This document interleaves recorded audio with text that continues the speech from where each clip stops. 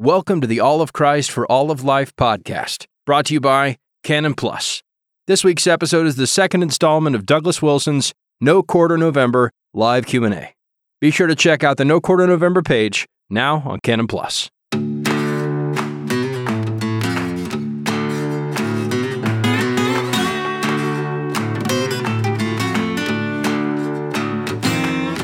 Welcome to No Quarter November Live, the Q&A, installment number 2. We're glad that you joined us today, and I'll remind you, as I did last time, that there are free Kindles going out this week.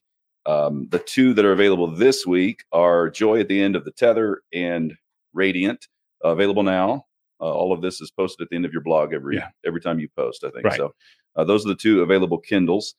We all have very exciting news that you are doing a documentary called How to Save the World. In 11 easy steps. Easy. That's all you need. 11 easy steps. Yes, nicely simple packaged. Steps. Nicely packaged. Simple, not easy. Not easy. Simple steps. All right. Tell us just a bit about the documentary. Why this documentary? Why now? The documentary is addressing the collapse or disintegration of the liberal secular order that we've seen in real time over the last couple of years. It's been going on for a while, since the 60s, really. Well, it's been going on since Rousseau, but it's always been going since Adam and Eve. And Rousseau was there. Yeah, Rousseau is the snake in the garden. So basically, in the West, the disintegration has largely been happening since the 18th century, and it's now all coming to a crescendo in our time. And Christians have to do better than simply want to go back 20 years. Yeah. We're just wanting to go from stage 4 cancer to stage 3 cancer, and that's not a solution. Okay, the solution is in the documentary, which you can access because it's going up on Canon Plus. It will be available the 21st, November 21st, that is. And if you're not a Canon Plus subscriber, you can be one this month for free with the promo code NQNQ, which means you also get access to this documentary for free. So go check all that out. So No Quarter November Live, installment number 2. You've written 2 articles this week. Right. The first one, you just brought the receipts. You really came with the facts, right? Saying, we're in this modern kind of dust up about Christian nationalism and a Christian nation. And people are, there's some people that are concerned about the term. I find it interesting that I think many conservative evangelicals in America are actually warming up to the term. There's going to be some kooks involved, of course, right. But I do think they're kind of going to be outliers. I think this is going to be something that conservative Christians are sympathetic to, because they see the nonsense that's going on. Right. I think that that's the case. If you said, hey, let's start a Christian nationalism movement 15 years ago, a lot of mainstream conservative evangelicals would have left them cold, because they would say at the time, well, I think that's kooky. Only kooks are going to go for that. But the kooks have taken over. The kooks are running the country now, and they're running the country into the ground. And a lot of evangelical Christians who thought that we could sort of manage things and be decent, respectable folks without Jesus are discovering that we can't be decent, respectable folks without Jesus. Right. And so if you say, well, let's turn to Christ as a people, all of Judea went out to be baptized by John the Baptist. That was a national reformation. There was a national reformation under Josiah. So this is something evangelicals particularly need to learn, which is that conversion is not just something that happens to individuals.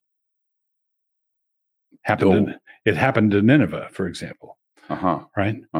From the king on down, it happened to Nineveh. And if it happened to Nineveh, why not here? Right? Nineveh was a godless pagan state, and they repented.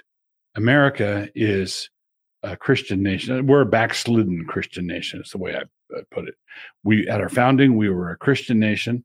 We're a backslidden Christian nation now. Some portions of our country would be more accurately called apostate. They've rejected the whole thing. But if you go through the Old Testament, there are plenty of times where things were way worse. Mm-hmm.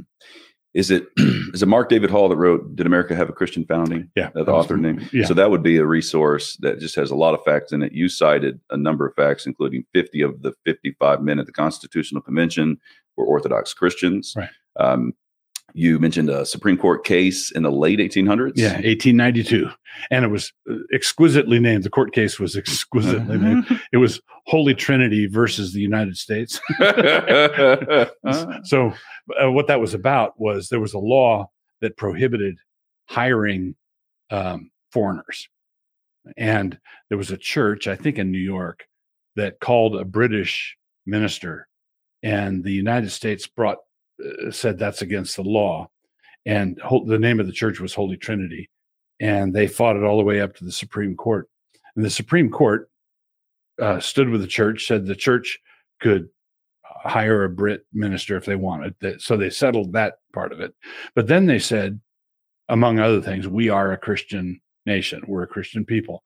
And then in defense of that fact, they went all the way back to Christopher Columbus and the Fundamental Orders of Connecticut, and just sort of laid out the history of the United States up till 1892.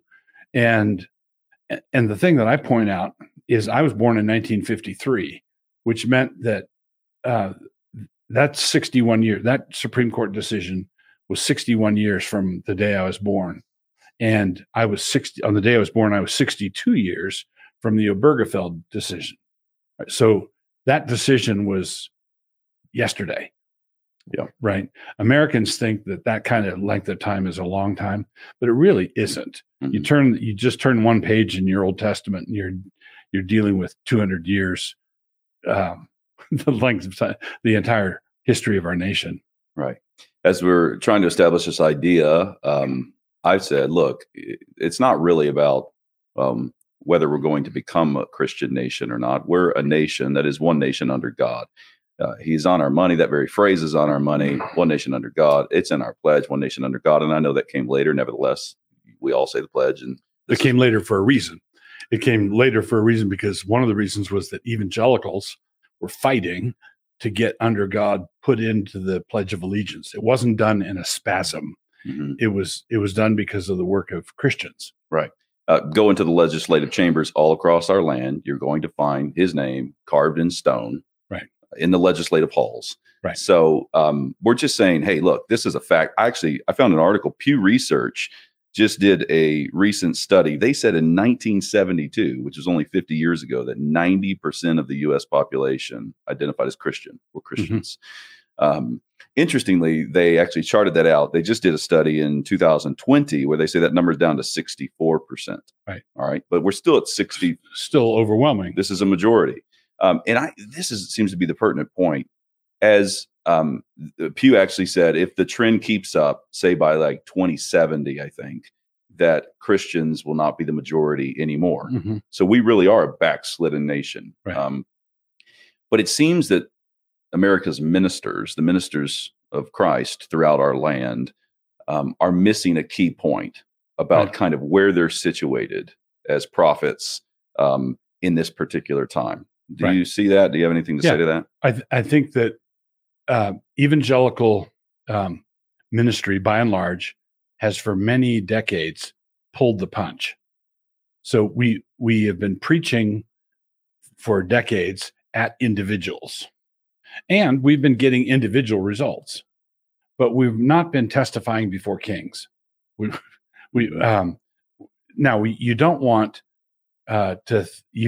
to try to work for Smith's conversion or Jones's conversion by passing a law, getting a law passed through Congress. That's you preach the gospel on the streets and in the soup kitchens and college campuses. You preach the gospel to individuals, but you also do what Paul did before Agrippa, as you testify and say, "I wish that all men were like I am, except for these chains." And what would we do if the king and the parliament and Congress and the president said, "You're right. I need to acknowledge the God of heaven. I need to kiss the Son lest he be angry. And then he turned to evangelical pastors and said, what should I do now? And they would all say together, and all God's people said, we don't know. Okay. Well, we take this setup. Our specific situation is interesting because we do have all of this Christianity in our heritage, and presently, even the majority of the people in this land are Christians. Every single president that we've ever had has been baptized in the triune name. Right. This is where we're at. But as we're falling away, I find there is a strand. I was in a part of the Southern Baptist Convention for a long time. 50,000 churches in the United States of America. 15 million people. The president people lobby the Southern Baptist Convention. The vice president, a few years back, goes and speaks at the convention, right? So there is a stripe of American evangelical minister that here's what you say, and they're like, yeah, I'm going to participate in this big beast that is really become pragmatic because I want to do this kind of thing you're talking about. And then there's the kind of minister that's more of the fallen into the pietism that just doesn't get involved like he should get involved. But it strikes me, here we are. You're right. You've done this documentary. You've written a book, Gashmu Saith It. You're not really advocating for this kind of big time, let me get the president to pay attention to me. Or let's get invited to the prayer breakfast. Or let's get invited to the prayer. But this county before country idea, the civilizations that we must build that change the world. Speak to that. Yeah. So there's the quietist or the pietist, the Amish and the Mennonite and the separatist. Let's detach and just mind our own business. There's that strand. And then there is what you referred to, where there's a power and influence, and politicians curry favor with you, and they want to have access to your people. And the danger there is that the church becomes one more lobbying organization, like the NRA or Big Tobacco.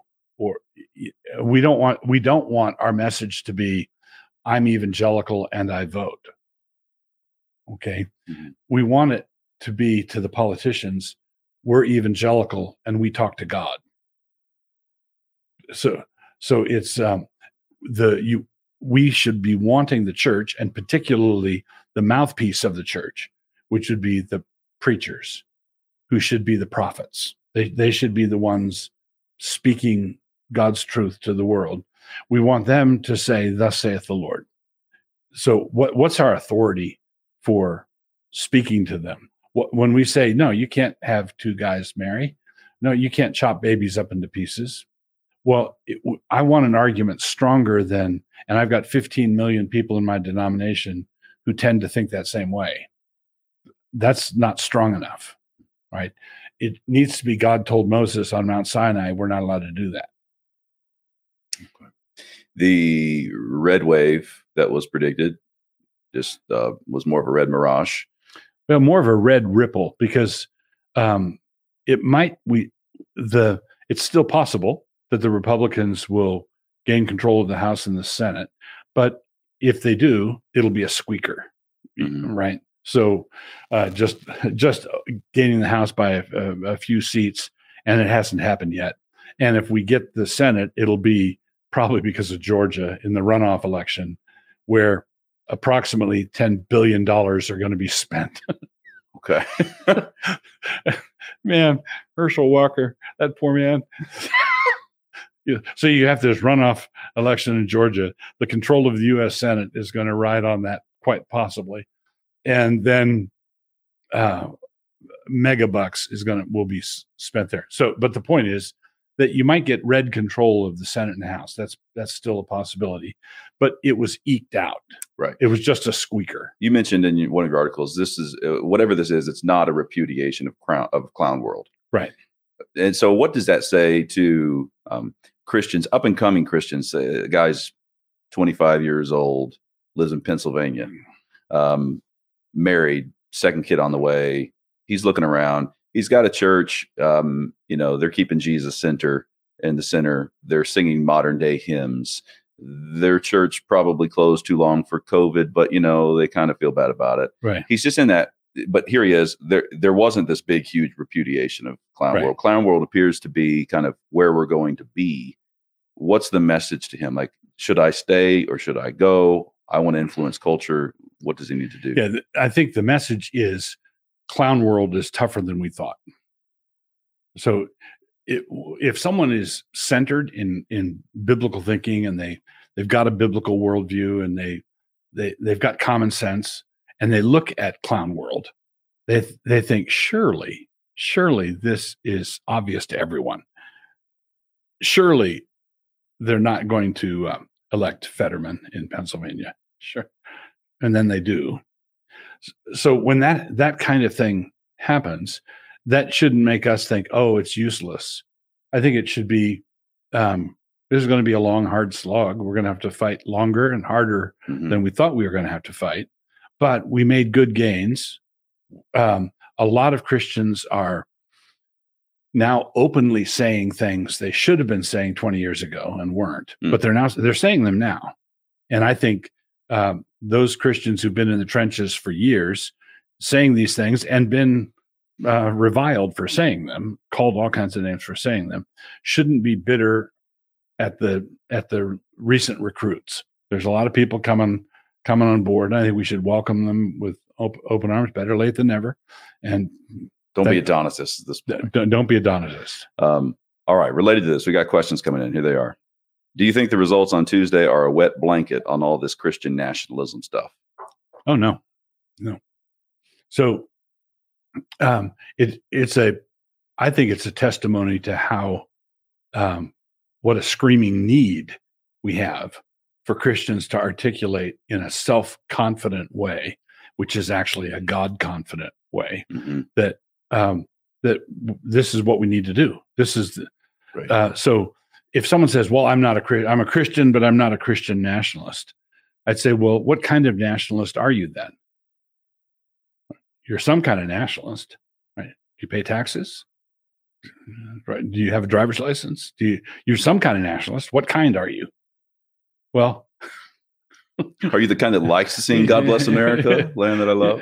Yeah. So I think we need to say, we're a nation. We're in this mess. We're in this mess as a nation. And the only way out of this mess is Christ.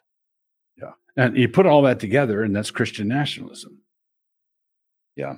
I've wondered, even, where this question comes from. People think short term often. If you step back and you think of 50 years ago, 90% Christians, presently 60, whatever. Right. And in the future, it's on a downward trend, and it's a long ride. It's a long slope. And the leaders that we elect are our representatives. They actually represent us. Well, they represent us accurately. Yeah. That's the key. It's like this to realize God's actually dealing with us. And here's a good picture of what we are. But when you look at the trend lines, one of the things, if you're friends with farmers, and you go to the coffee joint where they hang out before they go work in the fields early in the morning, you're out there at 6 in the morning. Let's say it's rained for 3 days. The farmers are going to say, if this keeps up, we're ruined. Right? Because they see the trend line. 3 days, if we have 17 days, like the last 3 days, we're ruined. And then if you have 3 days of no rain, if this keeps up, we're ruined. David, Goliath on the field again. If this keeps up. If this keeps up, we're ruined. And I think, well, look at human history. How many ups and downs have there been in human history? Read the Old Testament. Read the history of Judah. You have stalwarts like Asa and Josiah and Hezekiah and David. And you've got these high points, and some of them glorious high points.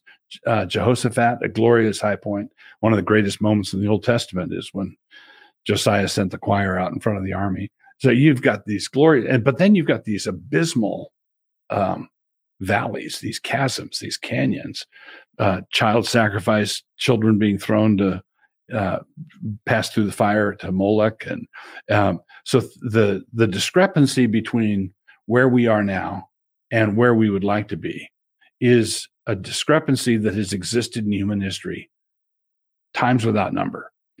Right. And Christians need to read a book and get some historical perspective, because we always think, I'm in the crisis now And if this keeps up for 3 more days, we're ruined. If this keeps up for 10 more days, we're ruined. But what faith is the assurance of things hoped for, the evidence of things not seen. God delivers his people. All right, here's another one. Can you weigh in on the Trump versus DeSantis war that's brewing? Yes. I've got a couple of things to say about that.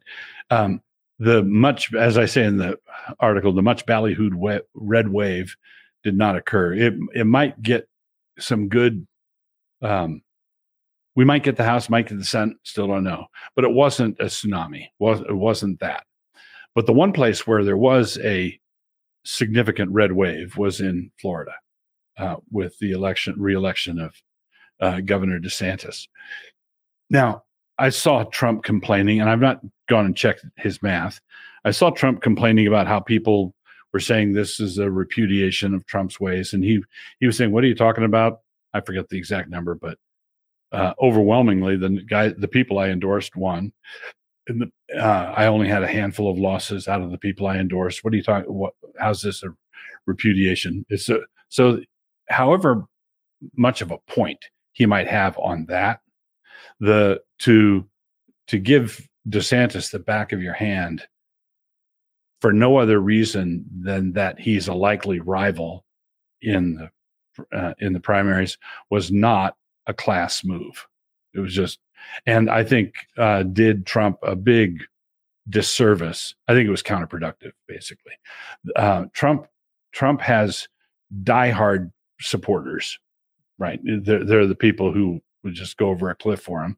But Trump also had, unbeknownst to the mainstream media, he also had a lot of people who were grudgingly appreciative of the good things he did and were very aware of his vulnerabilities, very aware of his failings, and his thin-skinnedness is one of those places where he needs message control and someone to, he needs a better set of advisors to go after DeSantis like that instead of warmly congratulating him. Was just not a classy move and not a good move, not a good look at all. Here's another. Jesus wasn't a social or political activist, nor the disciples. They called folks to repent. Why all this Christian nationalism talk? Because they kept centered on the gospel. That's why all 3 of them were executed. So I honestly, I'd say to you, gospel-centered evangelicals, why don't you preach the gospel and only the gospel in a way as to get you arrested? And then you can talk to me about Peter and Paul and Jesus. This may be related. Another question came in. I used to shepherd my family towards a 9 Marks Baptist conviction. I've changed my view. Any recommendations and how I should shepherd my family now? Oh, golly. So I think the way you should shepherd your family now is start catechizing your children around the dinner table. Start teaching your and by catechizing, I don't mean make them eat a bowl of catechetical gravel. I mean, talk about the things of God around the dinner table. Use the basic historic Christian faith, Westminster Shorter Catechism, as either launching point of discussion. But talk with your kids. Instruct them when you rise up, when you walk along the road. Get them out of the government schools. That's a discipleship program. And so if they're enrolled in a discipleship program that is not discipling them in the ways of Yahweh, and get them out and talk about the things of God, get them in a Christian school or homeschool them. That's what the average Christian layperson ought to be doing, is you've got a little congregation right there. Start there. And I'd say this person is addressing the question to you and me. Of course, they must know my background. I know Mark Dever. I know Jonathan Lehman. I've been to Capitol Hill Baptist Church in Washington, D.C., and I think they're good brothers in the Lord. So you need to know all of that. They preach the Bible and sing lovely songs and have a lovely congregation there. if you've changed your convictions, many people know I changed mine. If you change your convictions, I know that Mark would say this: if you become Paedo-Baptist in your thinking, if you're becoming if you have this corporate family thing going on, then you want to get to a church that believes that teaches that. That's going to be one step. And then, in addition to the catechism, what Doug's talking about, that shift is a big shift. You made that shift at some point in life, but it's a worldview thing. It's 1993. 1993, yeah. The kind of thing you don't forget. I appreciate it. You've told me some of your theological transitions were like walking through a meadow. Postmillennialism was fun. Others were like putting your hand through a meat grinder, and that was Paedo-Baptism. So, So mine was very similar. And so I think that question, that there would be a lot there. Doug's published several good books on that. I've got a book at Canon Press coming out sometime in this month, I think, on this topic. There's tons of stuff to read, and take time as you make that particular transition. But you're going to want to get to a church that believes the same. Yeah, make the covenant your study. Make the covenant your study, and then live it. Yep. All right. Doug, many in my congregation have been promoting the glories of adoption. I love it, but I've also seen them go wrong.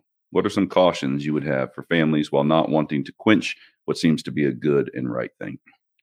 I do think it's a good and right thing, but it ought not to be done for romantic or sentimental reasons. Okay. Adoption is not a Hallmark movie.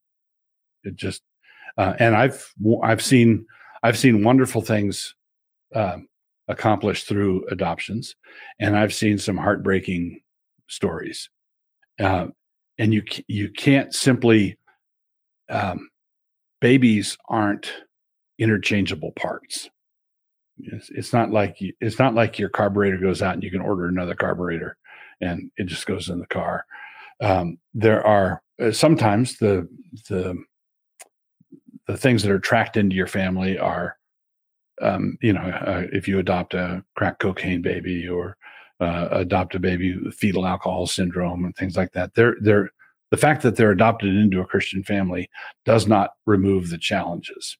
So I would say, I would encourage parents who want to adopt children. I think adopting children out of orphanages is glorious and wonderful. True religion is to take care of widows and orphans in their affliction. Keep yourself unstained from the world. So amen, but do it in a clear-headed, hard-headed way. Don't do it in an emotional spasm. Like you've had 4 kids and your wife started feeling like she wanted to have a baby around again. Babies aren't designer accessories. Mm-hmm. Yeah, I'd amen everything you said. And particularly the glories, true and pure religion. But it's interesting that the adoption thing has happened amid kind of especially American evangelicals' misunderstanding of the natural family, natural ties, these kinds of things. I was speaking to a brother here, and he just put it so well when he said, the natural children are significant. Your face, the face of husband and wife, father and mother, are implanted on that child, testifying to you that you must never part. Right. Like it's just this thing. And so when you are in an adoption situation, there were natural ties before. Right. And again, this is a necessity. It's a fallen world. It's a broken world. Right. And praise God, it's a wonderful ministry. And that is what it is. It's going to be a lot of work. And those previous natural ties, not all of them go away. Mm-hmm. Yep. Okay, here's another. We're shifting gears. It's lovely to shift gears when questions come in. So here you go. Another ballpark. If you could give Trump one piece of advice, what would it be? And if you could give DeSantis one piece of advice, what would it be? I would say the same bit of advice to both of them. I would say, work it out. Okay. Work it out. I would say that Trump has been wronged in so many ways, so many times, that he just gets exasperated and he just says things. And I think for him to work it out, he needs to control his outbursts. He just can't do that. With going into this next season, when Trump was doing his thing the first time in 2016, it was it was a fresh new thing. We didn't have all, and everything, man, this is different. And they went for it, and some good things came out of it. Roe going down I'll be forever grateful to Trump for keeping his promise on the Supreme Court justices. That was just a glorious thing. But he needs to realize that we have more options now, right? So DeSantis learned some things. I think he took more than a couple of pages out of Trump's playbook and implemented them with better discipline and message control. And I think that I think Trump should be saying kudos, hats off to him, and work it out. Don't have a bloodbath don't have a primary bloodbath. Mm-hmm. And I would say to DeSantis the same thing. So far, DeSantis in this feud has behaved himself, and I would urge him to continue. Last question. The spirit of No Quarter November. What if I hate conflict? What are you doing here? If you hate conflict, we're coming after you. If you hate conflict, you're going to have some. I'll bury you alive in a box. So basically, I think it was not Tolstoy, maybe Trotsky, one of those tea Russians. You may not be interested in war, but war is interested in you. And you may not like conflict, but conflict likes you. And you might be the sweetest evangelical who ever lived. And the mantra of evangelicalism is thou shalt be nice. And people say that we here in Moscow we actively try to get the chimps jumping, and we try to do that sort of thing. And it somehow, by using expressions like that. But who's the baker? Phillips in Colorado, the baker. He appears to be the nicest guy in the world, right? And they are gunning for him. They won't give up coming after him legally. You have to understand that these battles have nothing to do with tone. Nothing to do with tone. It has to do with our allegiance to Jesus Christ and our refusal to back away from that. Now, it's not that tone is irrelevant, because we've adopted the tone that not because we have a personality that can't help it, but because we found it to be a very effective weapon. And you pick up the weapon when you need it, and you hang it back up when you're done. When the battle's over, you don't use the weapon all the time.